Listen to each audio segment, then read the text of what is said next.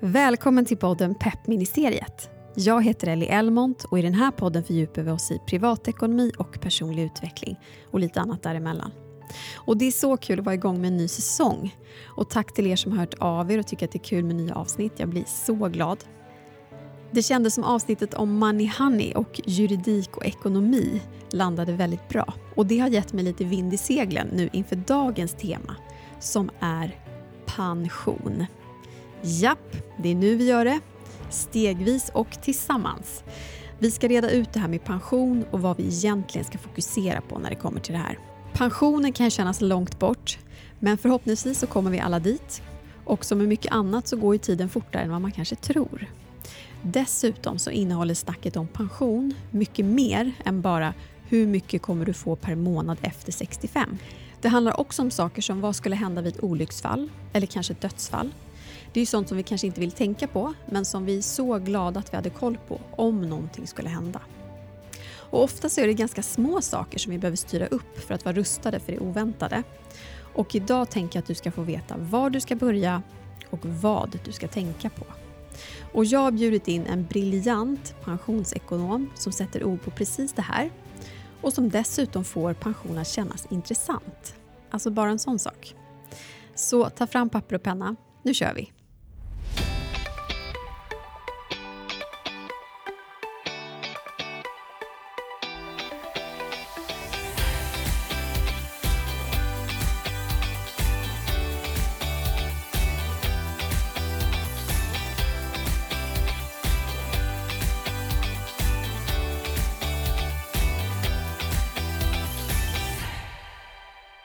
Välkommen till Peppministeriet Trifa Kire. Vad kul att ha dig här. Tack snälla, så roligt att få vara med som gäst. Ja, men alltså, du är ju pensionsekonom. Och det är så roligt för att när vi fick kontakt via mejl och du skrev att du var pensionsekonom, då tänkte jag att Gud hör bön eller typ universum har löst problemet. För att jag har tänkt så länge att jag borde prata om pension. Men jag kommer liksom inte över tröskeln. Och så, så trillar det in ett mejl från en skön person som bara, du jag är typ expert på pension. Man bara, när kan vi ses och prata pension? Och nu sitter vi här. Ja, men helt fantastiskt. Men kan du inte bara berätta lite om ditt jobb? Vad gör man när man är pensionsekonom? Ja, vad gör jag? Jag jobbar, min roll som pensionsekonom handlar väldigt mycket om att kommunicera. Analysera allt som händer i omvärlden och men kommunicera ut i form av artiklar, föreläsningar, men spela in poddar som vi gör nu. Att förmedla liksom ett budskap med att det är väldigt viktigt att tänka på livet efter arbetslivet. Det låter väldigt självklart när du säger det, men alltså hur vaknade du en dag som 18-åring och bara, jag vet vad jag ska göra med mitt liv, jag ska jobba med pension. Eller liksom, hur förstår man vad man vill göra, att man vill göra just det här? Ja, jag förstod inte att jag ville göra det förrän jag blev rådgivare för väldigt många år sedan. Och när jag jobbade som rådgivare så träffade jag väldigt många människor som hade svårt att ta tag i pensionen, hade svårt att tänka på det långsiktiga sparandet. Det är ju komplext det här med pension. Det är så himla mycket att hålla reda på. Allt ifrån den allmänna pensionen till tjänstepension. Och så ska man tänka på att spara själv också dessutom till det privata pensionssparandet. Och sen så till råga på det så är det så otroligt många svåra termer som man använder. Och många förstår inte det, orkar inte ta tag i det, skjuter gärna upp det till framtiden. Och då börjar mitt intresse att vilja hjälpa andra människor att göra någonting åt sin situation. Både nu men främst i framtiden.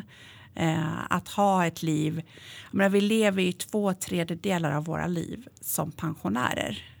Och då gäller det att ha lite sparande så man kan njuta av livet också när man inte har något jobb att gå till. Ja, men alltså jag känner ju igen mig där för att alltså jag är ändå en person som är intresserad av privatekonomi och aktier och har varit det sedan jag var jätteung.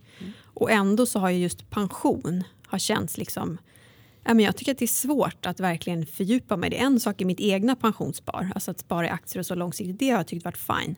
Men den andra delen av pensionen, att verkligen gå ner på djupet i det, har jag också känt ett motstånd till. Vad är det som gör att vi tycker att det är så himla jobbigt eller tråkigt att börja snacka pension? Ja, men det är det är svårt att ta beslut som rör oss i framtiden och ta tag i det idag. Många har liksom tendens att saker går på rutin helt enkelt. Det är svårt att planera och ta tag i det. Och man tänker hela tiden, jag gör det imorgon, jag gör det sen. Till exempel det här orangea kuvertet som förr i tiden trillade ner i brevlådan. Och numera kommer det ut via Kivra för de flesta.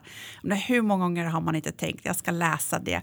Och även när man öppnar det så, eftersom man inte förstår så kastar man det liksom och tänker, ja men jag tar tag i det sen, så blir det inte gjort. Ja, men det är mänskligt beteende, det är ganska vanligt att man vill ta tag i saker sen. Så att det är inte ovanligt att man skjuter upp på det. Nej, jag tror du också sätter fingret på just det där, att när någonting är lite svårt att begripa. Det är svårt att ta snabba beslut i stunden, eller det är svårt att verkligen sätta sig in i vilket beslut man ska fatta. Då tar man inget beslut. Nej. Och så tänker man att jag tar ett beslut när jag har förstått. Och det kommer inte gå av sig själv. Nej, och då ska man komma ihåg, Ellie, och det du sa var jättebra. Att inte ta ett beslut är också ett beslut. Och det ska man komma ihåg. Så att när du inte tar ett beslut, då har du liksom, ja men då har du fattat ett beslut att inte ta tag i det. Och då får man skylla sig lite själv sen i framtiden när det ser ut som det gör. Så att hellre det tråkiga och ta tag i det nu. Några timmar nu, men sen så har du ett liv full av glädje och pengar som du kan göra vad du vill med. Jag tänker på att jag tror att om det var få som öppnade orangea kuvertet när det kom i brevlådan, så tror jag att det är ännu färre som öppnar det nu när det kommer liksom digitalt. Jag har ändå haft som princip alltid öppna och liksom bara läsa liksom de stora bitarna, få lite koll. Men jag tror ännu nu sen det har kommit digitalt tror jag inte ens att jag noterar det. Annars var det ändå väldigt orange. Ja, precis. Och det orange har försvunnit nu. Exakt, men det är ju därför du sitter här. Ja, för nu ska vi äntligen fördjupa oss i det här. Det är ju det som är spännande. Och jag tänker, du var inne på det, de här termerna som man slänger sig med. Och det vi mest hör är ju det här med allmänna pension, tjänstepension. Kan inte du bara, liksom de grunddelarna, liksom, vilka delar av pensionen har vi? Och vad är det för delar vi ska tänka på? Ja, men jag tänker så här, det här pensionspyramiden känner väl alla igen. Jag tror inte det har undgått någon att det finns en pyramid.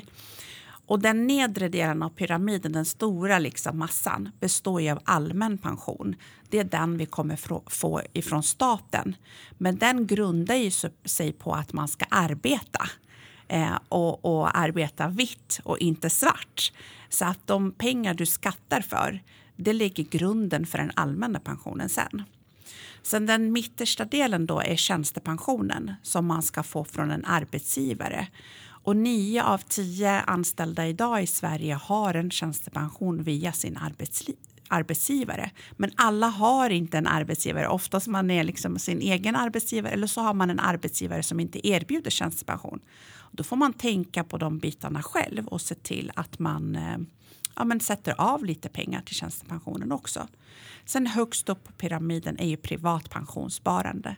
Som fram till inte så länge sedan, några år sedan, så fanns det speciella konton som man kunde öppna för spara själv privat. Men den biten är hyvlat från pyramiden, så att den är lite missvisande tycker jag att den finns där. För att man har ju tagit bort de här avdragsmöjligheterna som man hade förut. Så att nu för tiden så sparar man ju till pension i vilket konto som helst. Så att den blandas ju med allt annat långsiktigt sparande. Så det är jättesvårt att öronmärka just pengar till pension. För att du kan ju alltid ta ut de pengarna och göra vad du vill. Men det är svårt att hålla borta fingrarna från syltburken när den blandas ihop med allt annat. Just det. Och det intressanta där du säger just med tjänstepension, för jag tänker något man ska komma ihåg då när man till exempel förhandlar lön och när man tittar på olika arbetsgivare, är ju också om det finns en tjänstepension. Alltså tar din arbetsgivare ett ansvar för att faktiskt avsätta tjänstepension, ska man ju tänka på den helheten. För det är lätt att stirra sig blind på vad är min månadslön. Liksom, jag får samma månadslön hos en arbetsgivare och samma hos en annan, men den ena kanske erbjuder en tjänstepension och liksom andra delar som också man ska komma ihåg och kolla, så att man inte bara tänker att men det har väl alla, eller det spelar väl ingen roll. Ja, men helt rätt. Det många inte tänker på att tjänstepension är en dold lön som du inte ser i lönekuvertet tyvärr.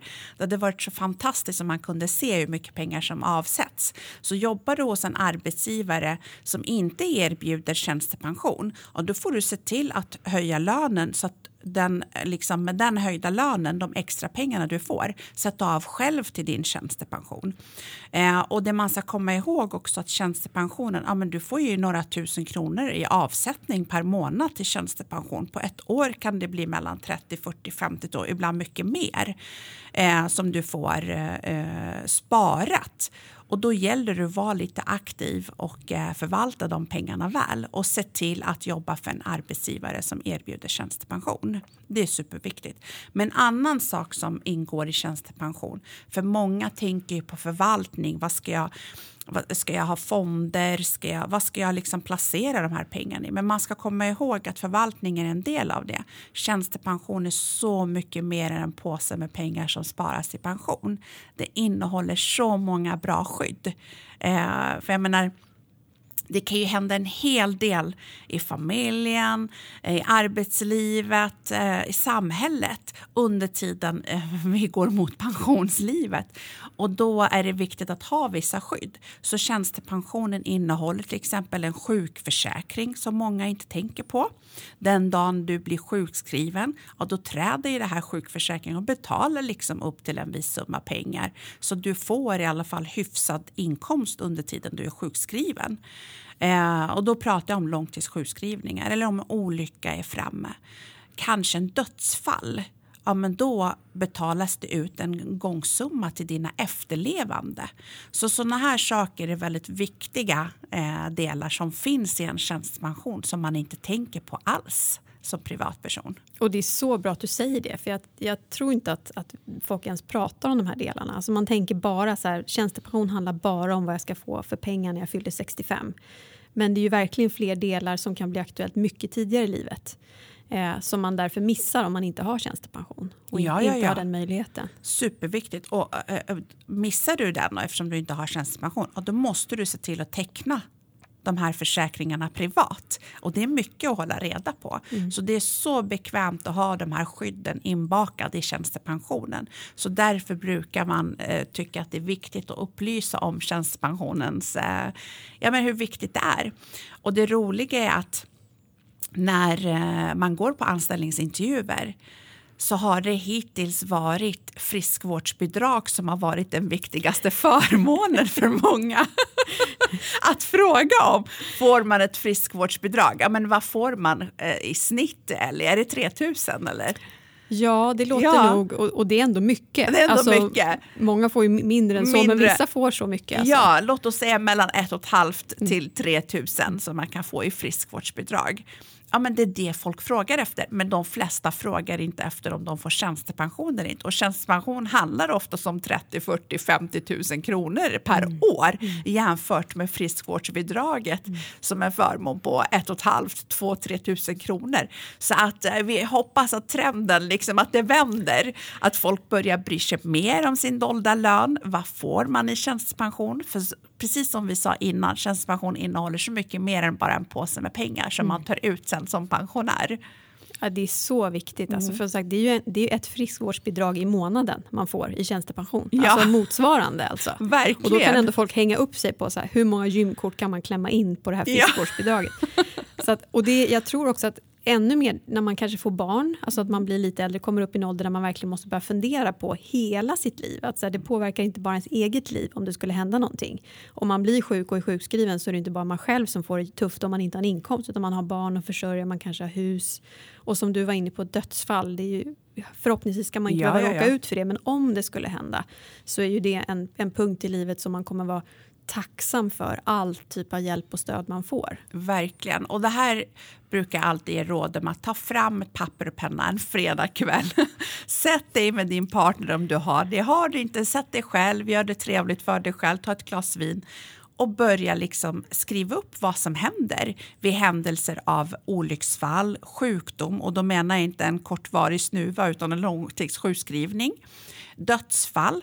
och risken för långlevnad. Om du skulle leva väldigt länge, har du sparande som täcker för den här tiden? Och det är de här 4 bitarna som man får titta på.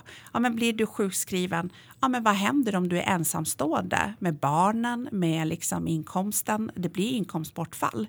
Hur klarar man sig ekonomiskt? Eller om man har en partner, om man dör, eller om man är själv och dör. Hur skulle barnen klara sig? Hur klarar partnern av att betala av bolån? Det är nog jobbigt att behöva sörja efter den liksom som har dött. Ska man behöva tänka på att kanske sälja hus och flytta också. Så sådana här saker är bra att reda ut innan en olycka är framme. Det är ändå kanske bara en pensionsekonom som just bullar upp en fredag. Ja. Jag ser så här, då sätter man sig med vinet och chipsen och så börjar man beta i det här. Man kan göra då, jag kanske kommer göra en tisdag då. Eller? Jag gör det, jag har tvingat min man att göra det. Vi har suttit och gjort de här. Ja, vi har dödat varandra fiktivt på papper och det är helt fantastiskt.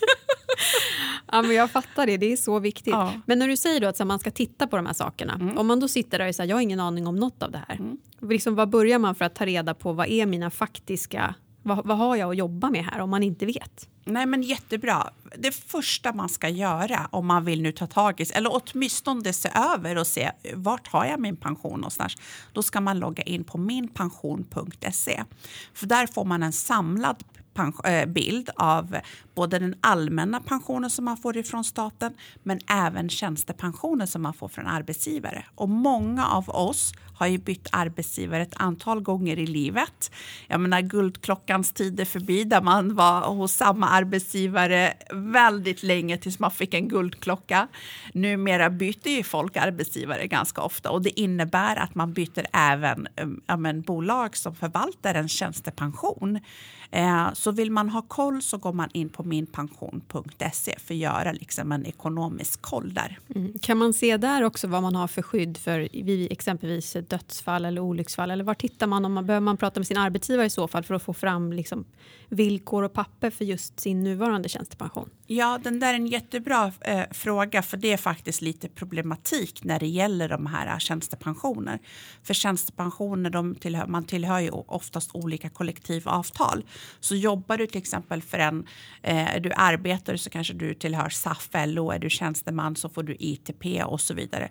Så beroende på vad du har för kollektivavtal och vart du jobbar så ska man gå in på olika för att kolla och de heter olika valcentral på tjänstepension på pensionsspråk.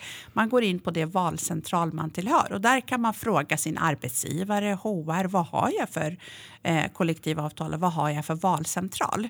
Till exempel har ju många Collectum, det är ett valcentral. En del går in på Fora, vissa går in på valcentralen.se och kollar. Och då kan man logga in med sitt personnummer och sen så kommer tjänstepensionen upp. Och där ser man då vad man har gjort för val. Oftast så är ju många av de här tjänstepensionerna går ju på rutin. Det är icke-valsalternativet som de flesta har. Men det man ska tänka på när det är tjänstepension tycker jag som är absolut viktigast att titta på.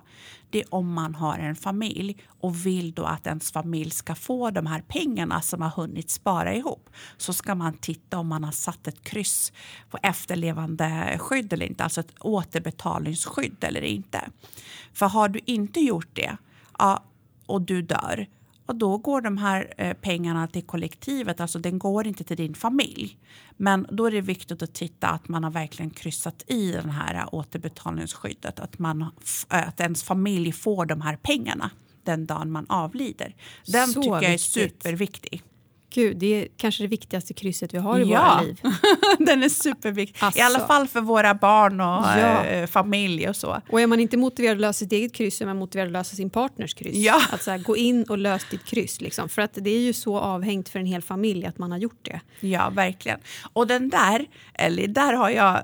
den kvällen jag tvingade min man att sitta och döda varandra fiktivt på papper. Då loggade vi in samtidigt också på varandra. Alltså han loggade in på sitt eget valcentral och jag på mitt eget. För att se till att få det gjort. För annars är det likadant där. Man tänker, jag gör det sen. Och det här konstant dåliga samvetet när man ska ta tag i det, så händer en massa annat i livet. Och så skjuter man bara upp det. Och till slut så kanske den tråkiga dagen kommer så det är för sent. Och när jag jobbade som rådgivare träffade man faktiskt en del familjer som var helt förtvivlade över att men deras partner hade gått bort eller deras föräldrar hade gått bort och de fick inte 1 krona pengar. Och det var ju flera 100 000 kronor som försvann. Liksom. Så att det är väldigt tråkigt. Men sen om man är singel och ingen familj, då är det viktigt att ta bort krysset om man nu har det. Just det. För då får man tänka tvärtom. Jag har ju liksom ingen familj för att jag har ingen alltså närmaste familjemedlem, de barn, maka, sambo eller barn som kan få de här pengarna. Och då är det viktigt att man tar bort det krysset. För har du det krysset då sänker du din pension lite. För att det är som en försäkring lite, att du får ge bort lite grann mot att du har möjligheten att dela ut pengar om något skulle hända. Precis. Så att då är det viktigt om man är singel eller om man har varit gift innan och kanske inte har barn eller sambo. Om man hade den här efterlevande krysset men nu har man gått skilda vägar och man kanske inte har barn eller barnen har blivit vuxna och klarar sig väldigt bra ekonomiskt och de behöver inte det skyddet. Och då kan man kanske ta bort på någon tjänstepension eller man behöver ta bort på alla. Så att där kan man sitta och resonera lite, men hur mycket pengar ska vara kvar? Det är som en försäkra sina efterlevande också på något sätt att se till att de får ett bra liv om man skulle dö. Just det. Så det här krysset är superviktigt verkligen. Men det betyder att om du har flera olika arbetsgivare då kanske du måste logga in på flera olika ställen. Och då måste du kryssa på alla ställen. Precis. Och det är bra att komma ihåg för att det kan ju vara så att man har varit hos en arbetsgivare 1 år och så glömmer man bort att man har jobbat hos någon i 20 år innan och då är det ju ännu viktigare att logga in där för då är det där den stora påsen pengar ligger och det är där krysset är kanske ännu mer viktigt. Verkligen. Så när det gäller tjänstepension så tycker jag den är den viktigaste krysset. Och sen det andra då i mån av intresse och tid. För icke-valsalternativen är ganska bra ändå. Där man inte behöver göra särskilt mycket. Men har man intresse och har man tid då tycker jag verkligen att man ska gå in åtminstone 1 gång om året och se liksom, hur går min förvaltning?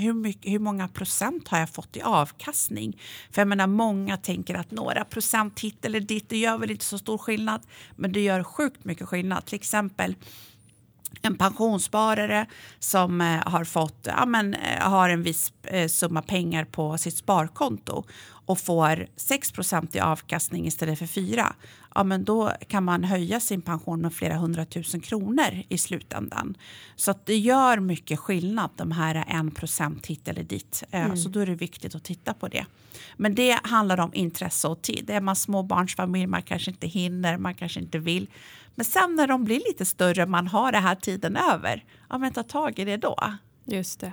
För det är det man ska komma ihåg att under tiden som man väntar på sin pension så sitter ju inte de här pengarna bara på ett konto. Nej. Utan de ska ju helst växa. Precis, och det är de där är man ju har under möjlighet förvaltning. Att styra lite grann om man har någon egen tanke på hur man vill att de ska växa. Precis. För att få så bra resultat som möjligt.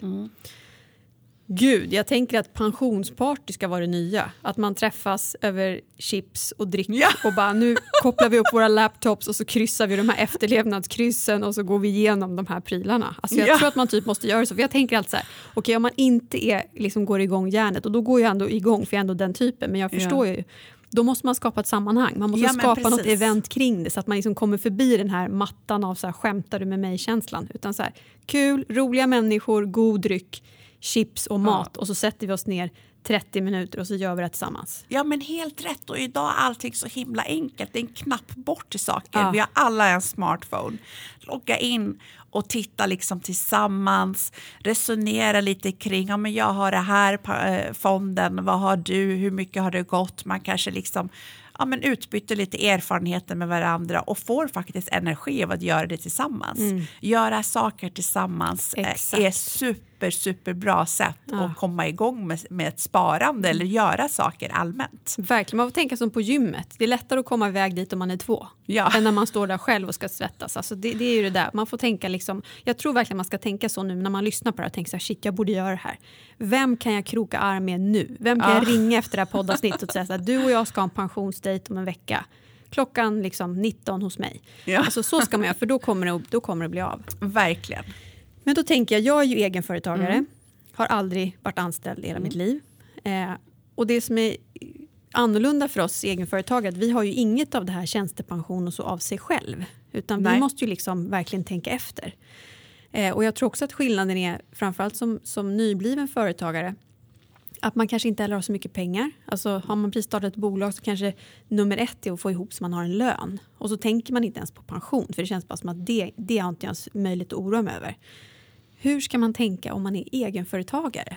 För att inte bara missa hela det här pensionståget tills man vaknar när man är 65 och inser att man har 0. Mm. Ja, men det som är, när det gäller egenföretagare så finns det ungefär 1,5 miljoner företag i Sverige idag. Och av dem är ungefär 30% som har enskild firma. Och att sätta av pengar till pension kan ju vara en jättestor utmaning för många. Jag menar, det kan till och med vara svårt för många att ta ut en dräglig lön. Till råga på det så ska man tänka på pension också. Det blir alltså både lite pengar nu men även i framtiden också. Det man ser ganska tydligt av liksom undersökningar som vi på Länsförsäkring har gjort. Där ser man att 4 av 10 företag saknar avsättning till pension för sin framtid. Och det gör att en hel del företagare kommer vara fattigpensionärer i framtiden.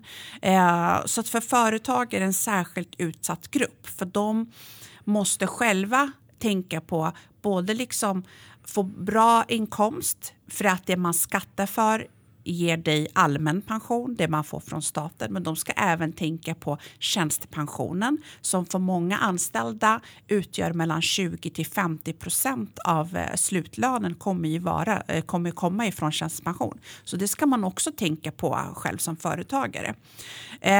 Så det viktigaste är att tänka på som företagare, det börjar med att ta ut så mycket lön som möjligt.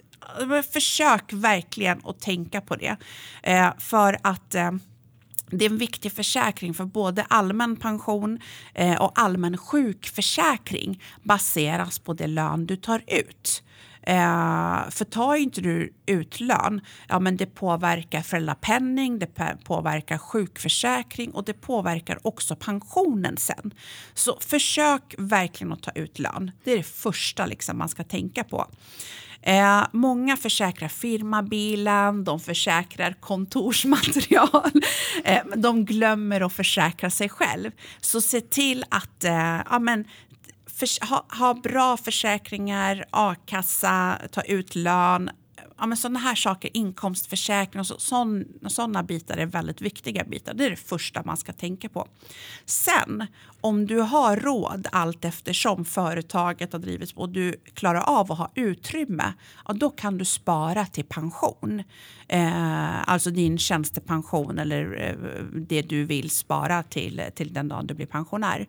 Men det är steg 2. Steg 1, det är fixa alla skydd som jag sa och ta ut en dräglig lön.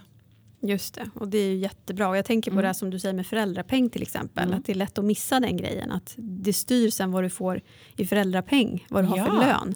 Och det var ju någon bra bankman som sa till mig för kanske 10 år sedan.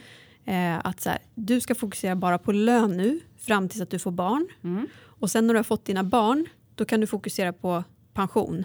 Men börja inte sätta av till pensionen nu när du är 23. Nej. Utan du behöver liksom lägga alla pengar av på lön.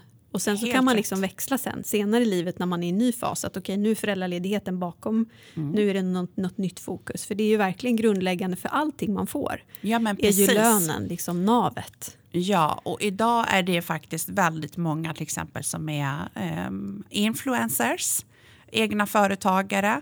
De får väldigt mycket betalt i materiella saker. Så de får liksom restaurangbesök om de gör reklam för restauranger. De får kläder om man visar upp klädesplaggen från deras liksom bolag. Men det många inte tänker på att det är svarta pengar. Jag menar svarta, du måste ta betalt. Du måste liksom skatta och ta ut så mycket lön som möjligt. Och även små företagare också tar ut ganska mycket svart. Och man förstår ju det liksom.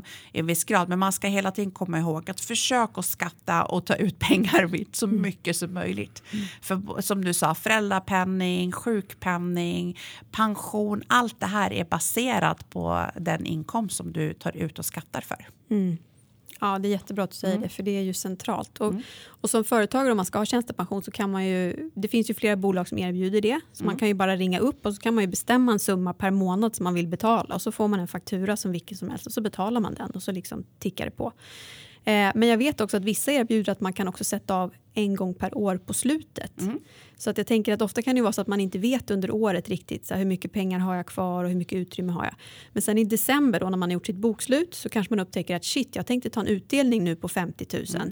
Då kan man bestämma att jag tar en utdelning på 25 och så sätter jag av 25 i tjänstepension. Ja, men helt rätt, Ali. Vad duktig du är som har koll på de här grejerna. Imponerad jag blir.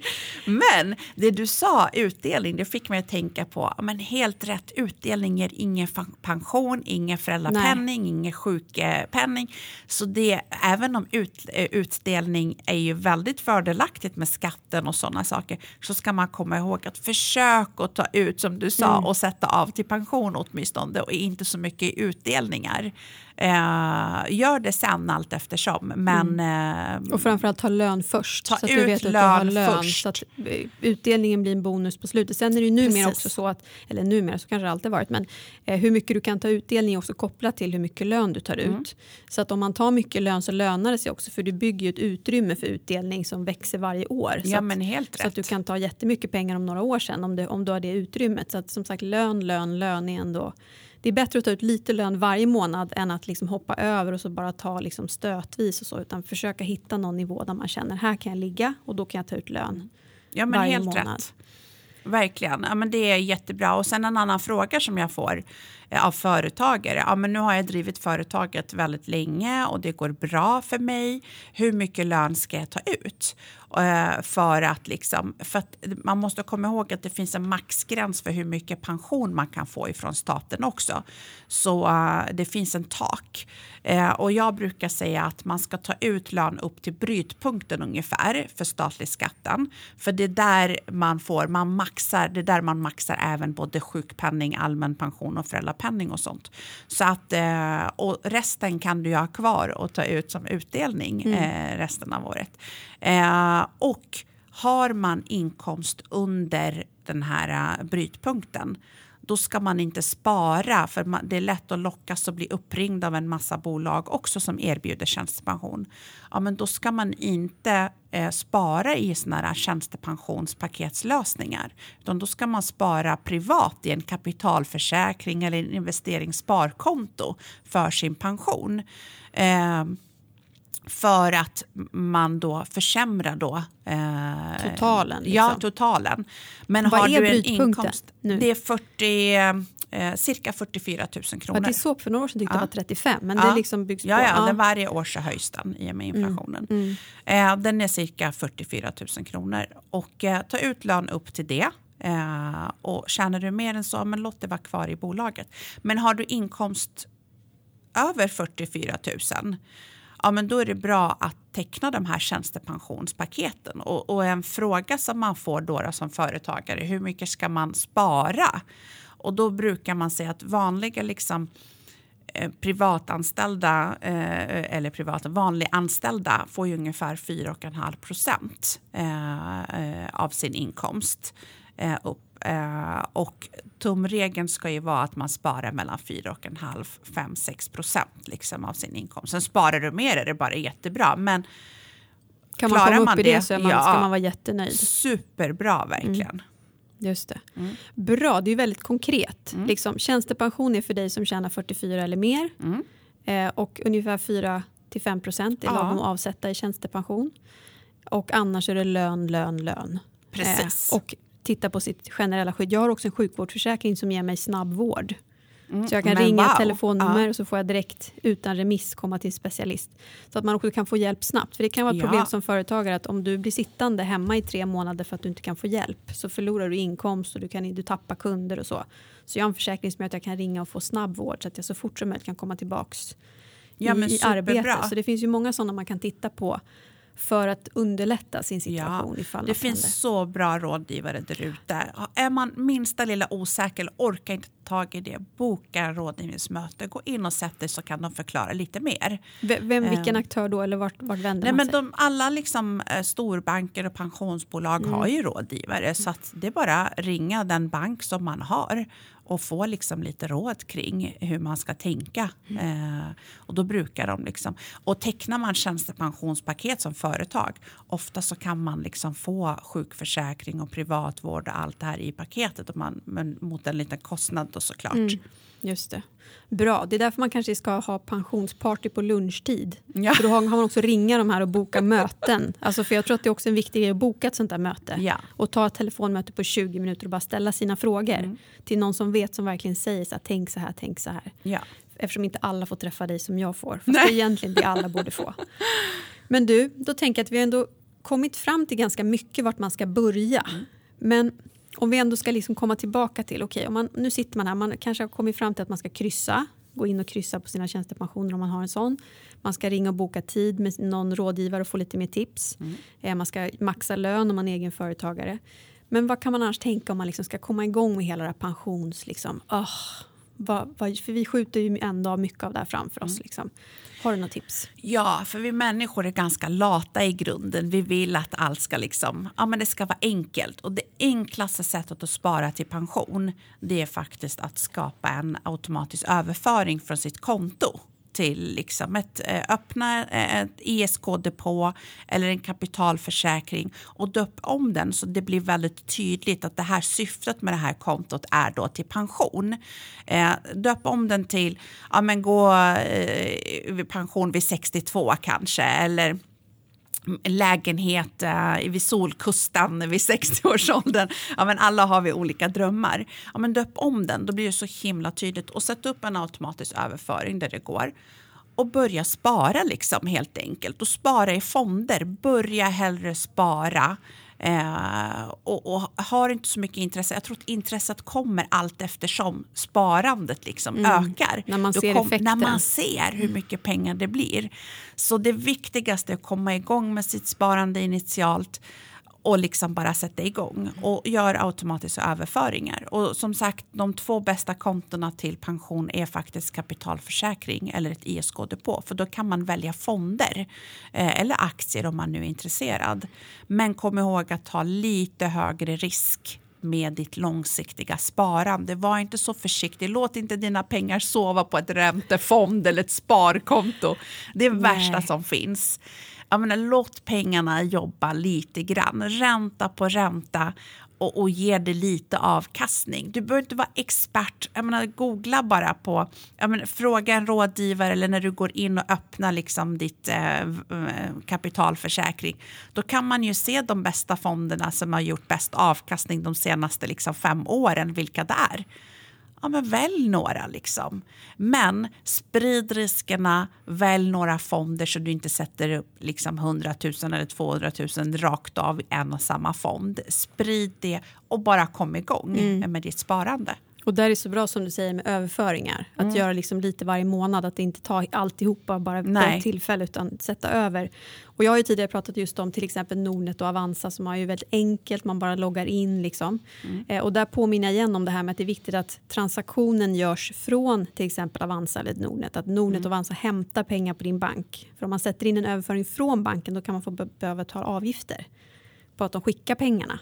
Och det blir också, tänker man, det är ju så lite pengar, men det blir mycket pengar om du ska skicka pengar varje månad i 40 år. Liksom. Så håll koll på det att avgifter och sånt läggs på hög. Ja. För där är det bästa just med månadsspar. Det är ju det enklaste. Och så man märker nästan inte av det själv. Nej. För det försvinner lite pengar som du till slut inte ens tänker på att du har haft. Precis. Och så loggar in och bara, shit! Ja. Det här lilla huset i Spanien is very close. Alltså. Den där hände mig faktiskt. För jag upptäckte att jag hade ett konto på SEB tydligen, utan att veta om det.